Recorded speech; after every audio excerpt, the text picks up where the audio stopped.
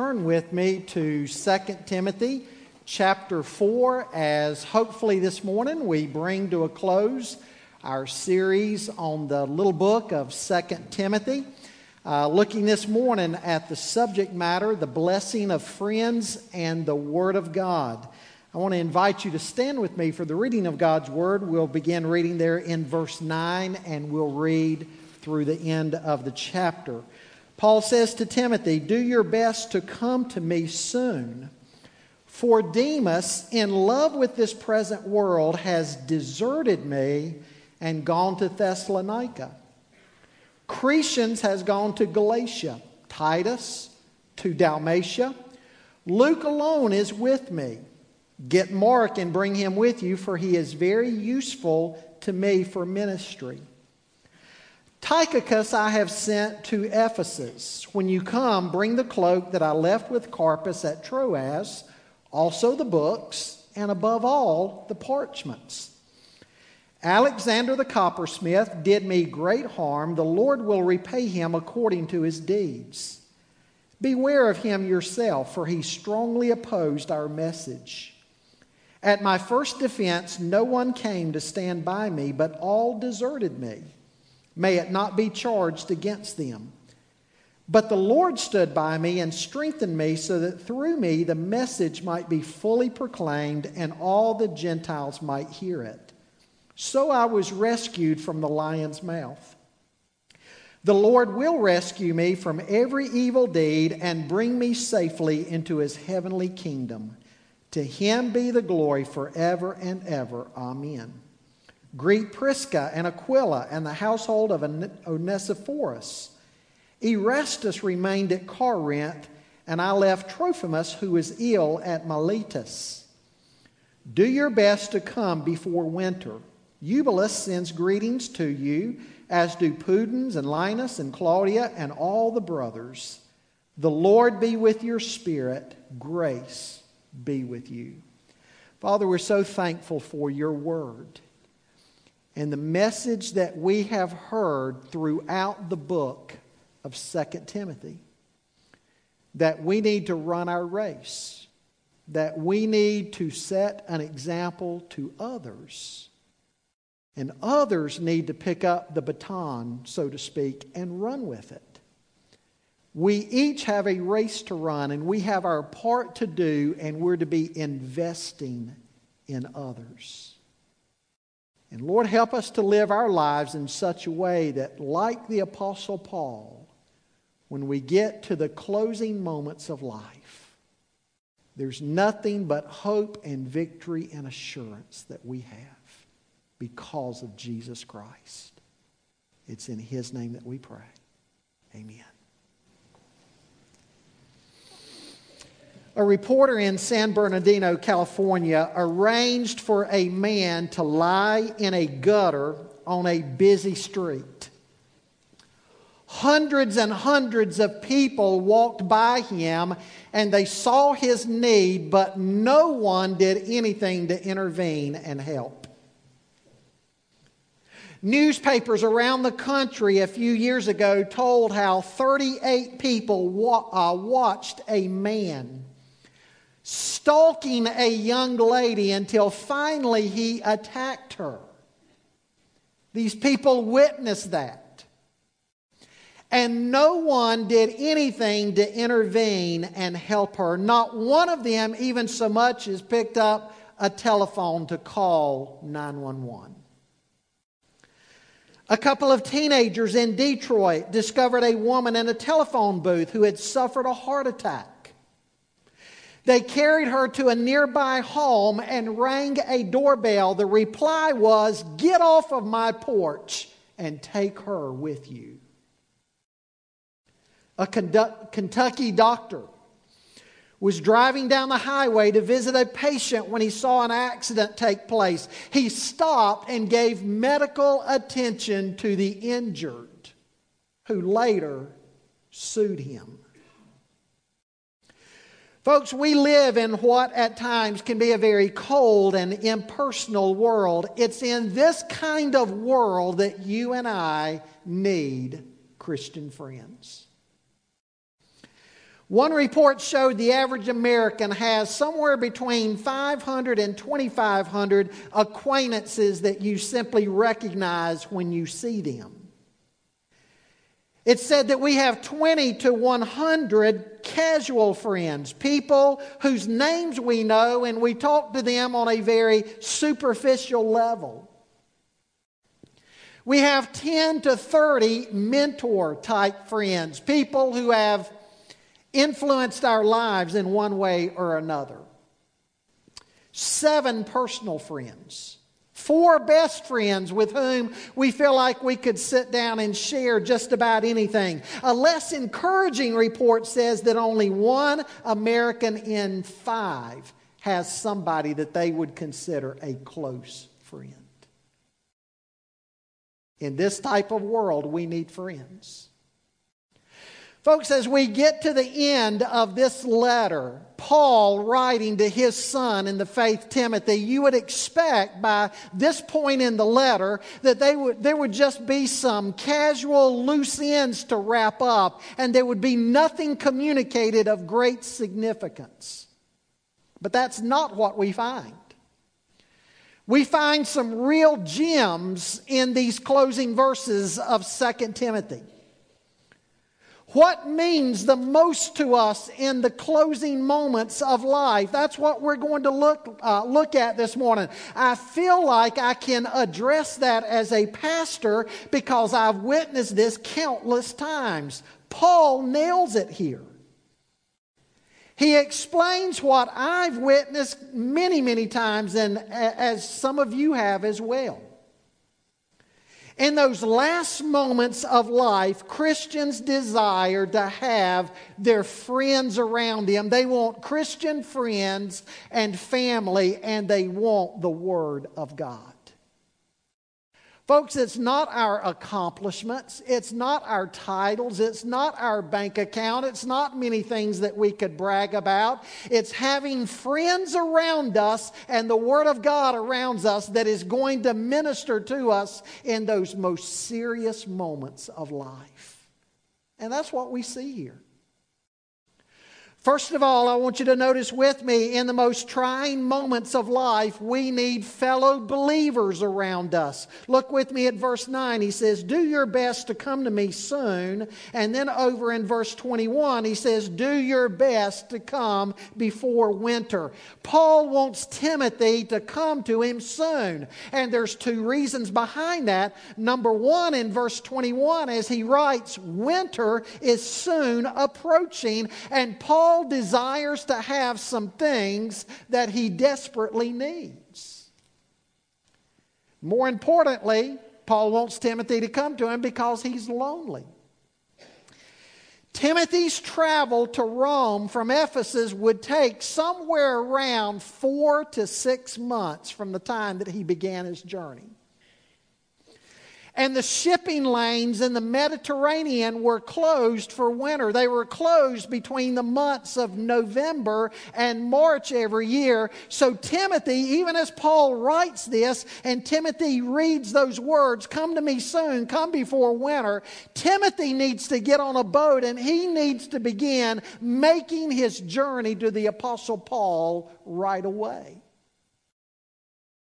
I want you to remember, Paul is in a cold, dark dungeon in Rome. It's his second arrest, and he knows this time he is not going to be delivered. He knows that he is going to be executed. His first arrest was what the book of Acts closes with, his house arrest.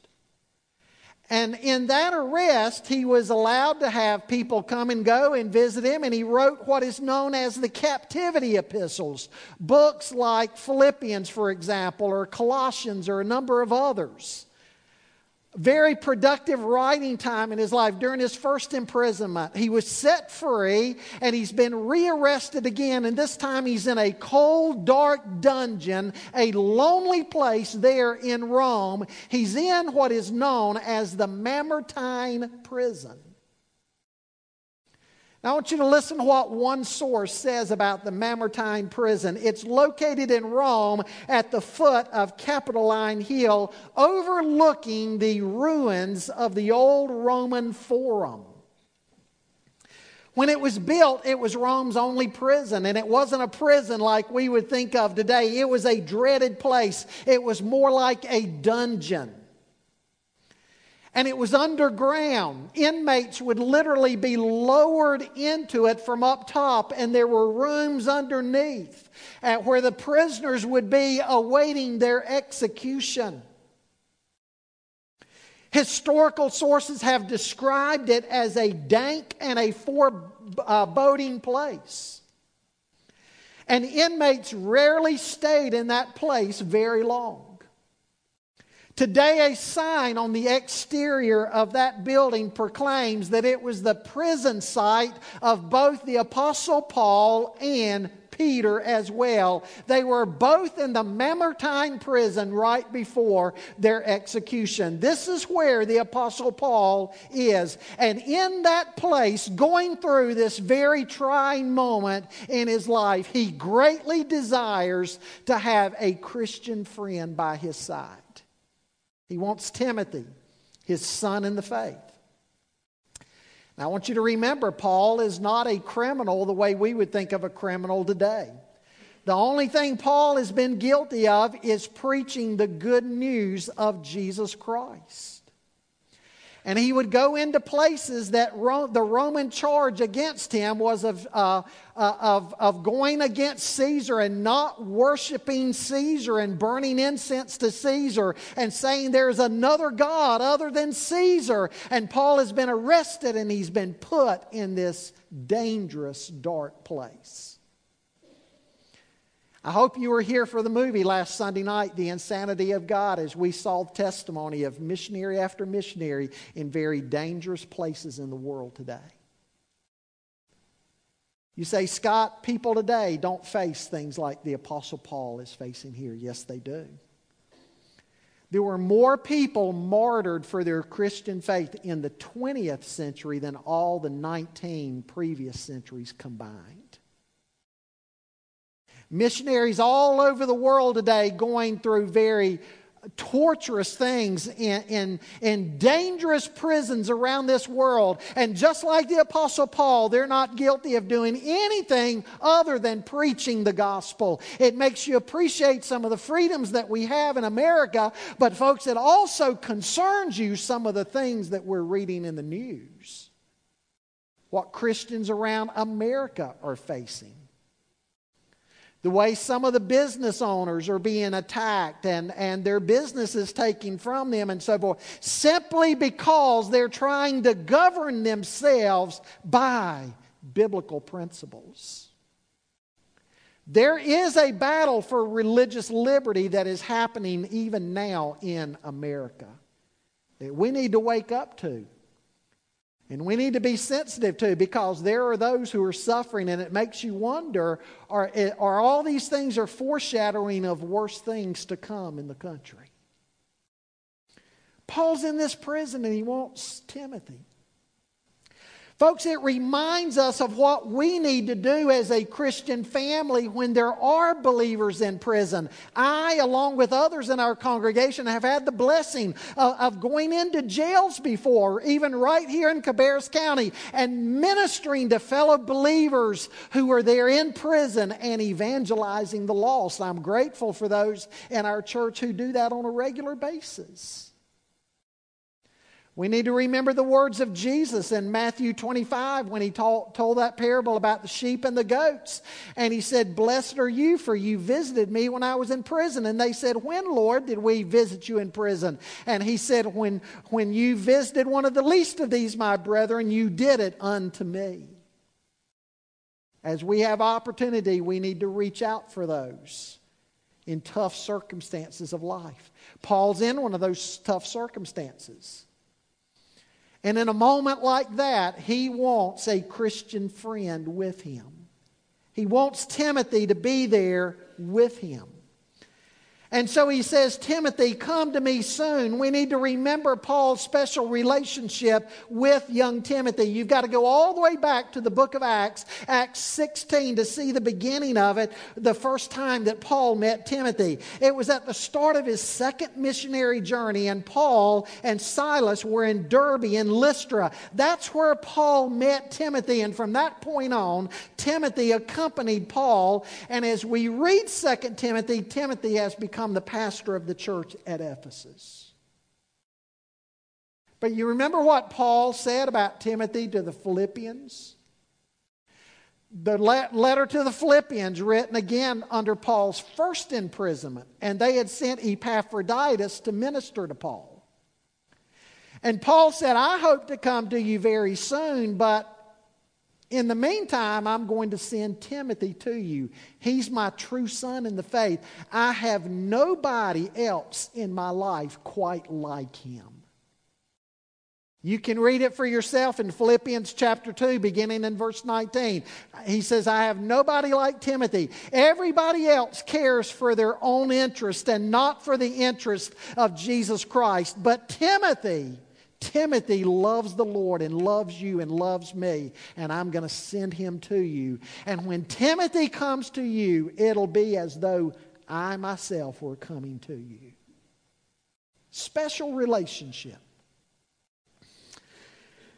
He mentions to Timothy here, he says, do your best to come to me soon, for Demas, in love with this present world, has deserted me and gone to Thessalonica. The word deserted here in the Greek text, a very strong word, that Demas made a choice to abandon Paul and everything Paul stood for.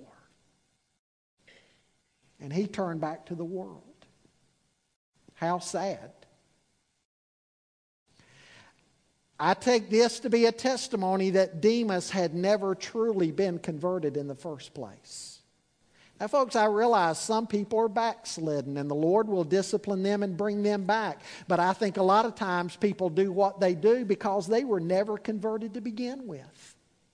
And their life ends up showing it. They turn back to the world. They may have joined a church. They may have even been baptized like these 8 we've witnessed this morning. But they turn to the world and turn away from the Lord. And you never see any fruit come out of their life. Why is that? Because they were never born again to begin with. Remember what I've told you. You're not a Christian simply because you say you're one. John says in 1 John, love not the world nor the things of the world. For if any man loves the world, the love of the Father is not in him. And the world's passing away and everything in it. But those who do the will of God will abide forever.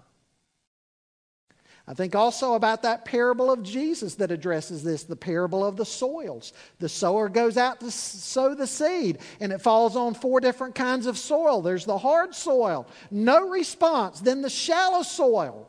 Then the soil that has weeds and thorns that choke out the word. And then there's the good soil. Now, Jesus isn't presenting us there with a multiple choice. We can make this response to him, or this response, or that response, or this response over here is the best one. You know, we really need to make that response, but one of these others is okay too. That's not Jesus' point. Jesus points there's one legitimate response to the gospel. That third response was like Demas, who turned back to the world, because Jesus talks about the weeds and the thorns that choke out the word, and he defines that as being all the things that are in the world and the deceitfulness of those things. Folks, we're seeing across the world today and across America and the church, we're seeing what would appear to be far too many Demases. People turning away from the church, turning back to the world. You say, do I have to be in the church? And theoretically, you don't have to be in the church to be saved. That would be adding something to the gospel. But practically speaking, you find in the New Testament that everybody who is genuinely converted is a part of a local fellowship, and they're working together with other believers in God's mission. That is a mark of sonship. Demas has turned away from that and gone out to the world. Sad. He decided, unfortunately, that this world had more for him than the Lord. Next, we meet Crescens. Crescens must have been a very capable assistant to the Apostle Paul, because Paul mentions that he's gone to Galatia. Now remember, the Galatian churches, they were under attack by heretics who were trying to add things to the gospel. Things like the Old Testament law and circumcision. They said Jesus is not enough. You need a Jesus plus something else, salvation. And Paul had to battle against false doctrine at places like the Galatian churches. And Crescens has gone there, which speaks very well of him. And then he mentions Titus, who has gone to Dalmatia. This is another one of Paul's trusted preacher boys. Paul wrote 1 Timothy, then Titus, then 2 Timothy. Titus, you remember, he had left one time at Crete, a very difficult place as well. Titus chapter 1 is not a very complimentary record of the Crescens at all. And Titus was sent there to put everything in order and appoint elders. So again, just like Crescens, Titus was a very trusted friend of Paul. And so here are two men we could assume have gone out from Paul out of good motives, and then Demas, who has gone out from Paul out of bad motives. But Paul is lonely. He adds Luke is with him. Luke was a trusted companion. Remember, Luke joined with the Apostle Paul on his second missionary journey. Luke recorded much of Paul's missionary travels, and he wrote the Gospel of Luke and the book of Acts. Luke was a capable writer and historian. Darrell Bock, Dr. Darrell Bock points out the books of Luke and Acts together make up 27.1% of our New Testament. Out of almost 8,000 verses in the New Testament, Luke Acts comprises 2,157 verses, while Paul's letters have 2,032 verses, and John's writings have 1,407 verses. And so just think about it. Here are two men together in Rome whose combined writings make up almost 53% of our entire New Testament. Luke is there with Paul. Then look at what he says next. Get Mark and bring him with you, because he's very useful to me in ministry. We first meet Mark, John Mark, in the book of Acts. In Acts chapter 13, we see the beginning of Paul's first missionary journey. The Holy Spirit gave instructions to set Paul and Barnabas aside for the work that he had called them to. When they left, we see in Acts 13:5 that they carried John Mark with him. He is a helper to them. That's all we know about him at that point. And then in Acts 13:13, we're told that John Mark left them and he returned. But he returned not to the church at Antioch that sent him out, but he returned to the church at Jerusalem. Was he ashamed to go back to Antioch because he bailed out of that mission trip? Maybe so. In Acts 14, we see that the first missionary journey continues, and then the chapter closes with Paul and Barnabas going back to the church at Antioch. And at the church of Antioch, they give a report of everything God did through them on that first missionary journey. And you'll notice they don't mention John Mark. Now, I see a touch of grace in that. You know, 1 Corinthians 13 says that love doesn't rejoice at wrong, and 1 Peter 4 says love covers covers a multitude of sins. I think Paul and Barnabas probably just didn't want to highlight John Mark's shortcomings, that he abandoned them. When we come to Acts chapter 15, we see that after the Jerusalem council, Paul said to Barnabas, let's go back to these churches and minister to them again and strengthen them. And Barnabas said, okay, that's great, let's go. Let's get John Mark again and go. And Paul says, no, we're not going to get John Mark. He bailed out on us. We're not going to take him again. And the Bible says there was a huge dispute that erupted between Paul and Barnabas so that they split ways. Barnabas took John Mark with him one direction. Paul took Silas with him a different direction. 10 years later, John Mark's name shows up again as Paul is writing to the Colossians. And Paul says to the Colossians, when you see John Mark, welcome him. So folks, evidently the relationship has been patched up. Then some years later, Paul's imprisoned in Rome. That's what we're reading here. And on top of Timothy coming to him, who else does he want? He wants John Mark. Folks, what a beautiful testimony of restoration between Christian brothers. And there in the closing moments of his life, Paul wants John Mark with him too. Well, that's not all about Mark. That 10 years that Mark dropped off the scene, he went to Rome with Simon Peter, heard Simon Peter preaching the gospel. He wrote Peter's words down. We have the Gospel of Mark. So despite abandoning the first missionary journey, John Mark has come back around, unlike Demas. And he's very fruitful to Paul in his ministry. Now, folks, what point am I making? The point I'm making here is the Apostle Paul, a faithful witness. He's at the end of his life. He's in a trying moment, a very serious moment in his life. And what does he desire? He desires Christian friends around him. I hope you have people like that.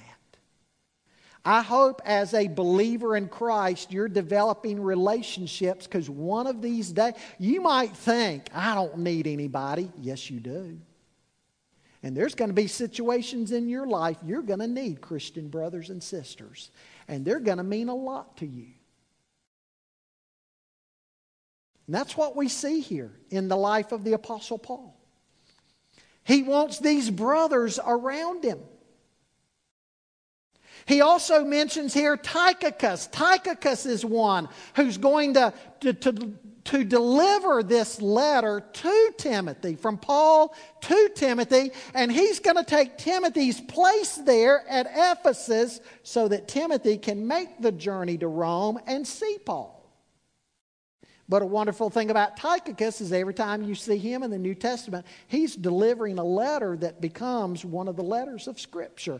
Tychicus is like an original Gideon, the Gideons International, who go all over the world and they're delivering copies of the Bible. That's how Tychicus is. Everywhere you see Tychicus, he's delivering the Word of God. Great testimony. These are the people Paul has had around him, and he wants around him in these final moments of his life. Second thing I want you to see this morning, in the most trying moments of life, we need the Word of God. Look at verse 13. He says, when you come, bring the cloak that I left with Carpus at Troas, also the books, and above all, the parchments. Now, we're not going to spend much time on this point today, okay? But I want you to notice Paul desires several things. First of all, the cloak. The cloak in ancient times, it was a heavy woolen garment, a wrap that in ancient times they would wear in wet and cold seasons. Probably the fact that Paul doesn't have it, some scholars see that as evidence that if he left it at Troas with Carpus, he was probably arrested in haste and they hauled him off And he didn't even have time to get his cloak and his books and the parchments. And he wants these things. He says, bring the books. Scholars believe that's probably other letters he's written as well as other documents. Maybe some of the other documents that make up other New Testament letters. He says, but above all, bring the parchments. The Old Testament, parchment scrolls were one of the things the Old Testament Scripture was written on. Parchment was animal skins, usually goat or sheep skins dried, and they would write on parchment, and it was more durable than paper. But again, the Old Testament was written on that. Many of the Old Testament documents. And Paul, by the fact that Paul is saying bring the books, but above all the parchments, probably a surefire indication to us what he's talking about there is the Old Testament Scriptures. What does Paul want? Paul wants not only Christian friends around him, but he wants the Word of God. Folks, I've been there at the bedside of people dying before, and they want Christian friends and families around them. Christian friends and family. But you know what else they want? They'll say, Pastor, read something out of the Bible. This past week, leading a Bible study that I do outside of the church fellowship here, we were talking about that future hope that we have. We were studying a passage out of 1 Thessalonians 4, and I looked out there, and there were a couple of people crying, and they came up to me afterwards, and they said, Pastor, thank you for teaching us that scripture this morning. You have no idea what that message meant to us this morning. The hope and the assurance that we have that we're going to see our loved ones again who knew Christ. The Scripture. Read Psalm 119 sometime. The psalmist goes on for 176 verses about the preciousness of the Word of God. How the Word of God is his counselors, and how through the Word of God he says, I've become wiser than all of my teachers and all of my enemies. And he just goes on and on and on talking about the blessedness of the Word of God. Folks, in those trying moments of your life, open the pages of Scripture, because God's going to encourage you through His Word. God's going to use other believers in your life, and God's going to use His Word to minister to you. Thirdly, in the most trying moments of life, we need to be aware of God's presence. Look at verse 16 and 17. At my first defense, no one came to stand by me, but all deserted me. May it not be charged against them. But the Lord stood by me and strengthened me, so that through me the message might be fully proclaimed and all the Gentiles might hear it. So I was rescued from the lion's mouth. Paul has some words of warning to Timothy about an enemy of the gospel. And then he talks about how nobody stood with him during his first trial, his first hearing. Notice he's not bitter about that. He doesn't blame anybody. He asks God to forgive him and not hold it against him. But the wonderful thing that he mentions is how God stood with him. Remember what Jesus said, in this world you'll have trial and tribulation, but be of good cheer, I've overcome the world. He goes on in John chapter 16 to say, I will not leave you as orphans, I will come to you. And he was talking about sending the Holy Spirit. Folks, we know that from the moment of our conversion, we are sealed by the Holy Spirit, and the Holy Spirit is with us always. If you're a believer, a genuine believer who's been born again by the Spirit, you never, ever, ever, ever have to worry about God abandoning you. He is always with you. Now, you can damage the fellowship you have with Him through sin, but He's still there. You don't undo the relationship. The relationship is still there. That's why if there's things in your life that are grieving the Spirit, you need to deal with those so the preciousness of that fellowship with the Lord can be restored. But one of the blessed assurances you and I have as believers is that Jesus Christ is always with us. King David wrote in Psalm 139 about God's presence always being with. He said, if I go up to the heavens, you're there. If I go down into the depths of the earth, you're there. If I go this direction east, you're there. West, you're there. Everywhere around me, you encompass me with your love and your presence. And he said, such knowledge is too wonderful for me. I can't even fathom it. God's presence in the life of a believer. In the most trying moments of life, you can know God's there. Men will disappoint you. You probably can think in your mind right now of people who have disappointed you in your life. But one thing's for sure, Jesus never fails. He'll not disappoint you. He's always there. Paul says, the Lord stood by me. Isn't that great? Here Paul is at the end of his life. He knows it, and he wants his Christian brothers with him. He wants the Word of God brought to him, and he has that blessed assurance that Jesus Christ is with him and has not left him. What wonderful assurances as he comes to the end of his life.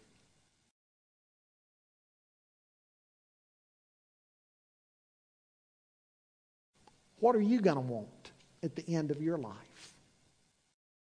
What do you turn to in the trying moments of your life? I think that says volumes about your faith or lack of it. Do you value your Christian friends and relationships and turn to them for support and encouragement and prayer in your hour of need? Do you turn to the precious Word of God? And are you assured that God is with you? He's not left you. You may not always see it. You may not see His presence with you today, but you'll see it in hindsight, His thumbprints all over your circumstances. What do you turn to? What brings you hope and comfort in your trying moments? I want you to bow your heads with me if you would, please. Do you know of somebody right now who needs you the way that Paul needed Timothy? Don't delay. Reach out to them. Maybe you are that person. And if you are that person, I hope you won't have too much pride to ask fellow Christians that you need their presence and their prayers and support. Your friends would want to know. They would want to be there. Let them know. Take up the Word of God. Let trials and tribulation be an invitation to you to open the Scripture and let God minister to you through it. And be assured that if you're God's child, you're not alone. You're never alone. Now, if you're not God's child, you need to come to Him this morning. Because these blessings and benefits I've taught about this morning are for those who have been reconciled to God through Christ. These assurances don't belong to you if you're not a believer. Come to Christ. I'd love to pray with you. And when you get Christ, you not only get His family, but best of all, you get His presence, and He's always there. Lord, speak to hearts. I pray in Jesus' name. Amen.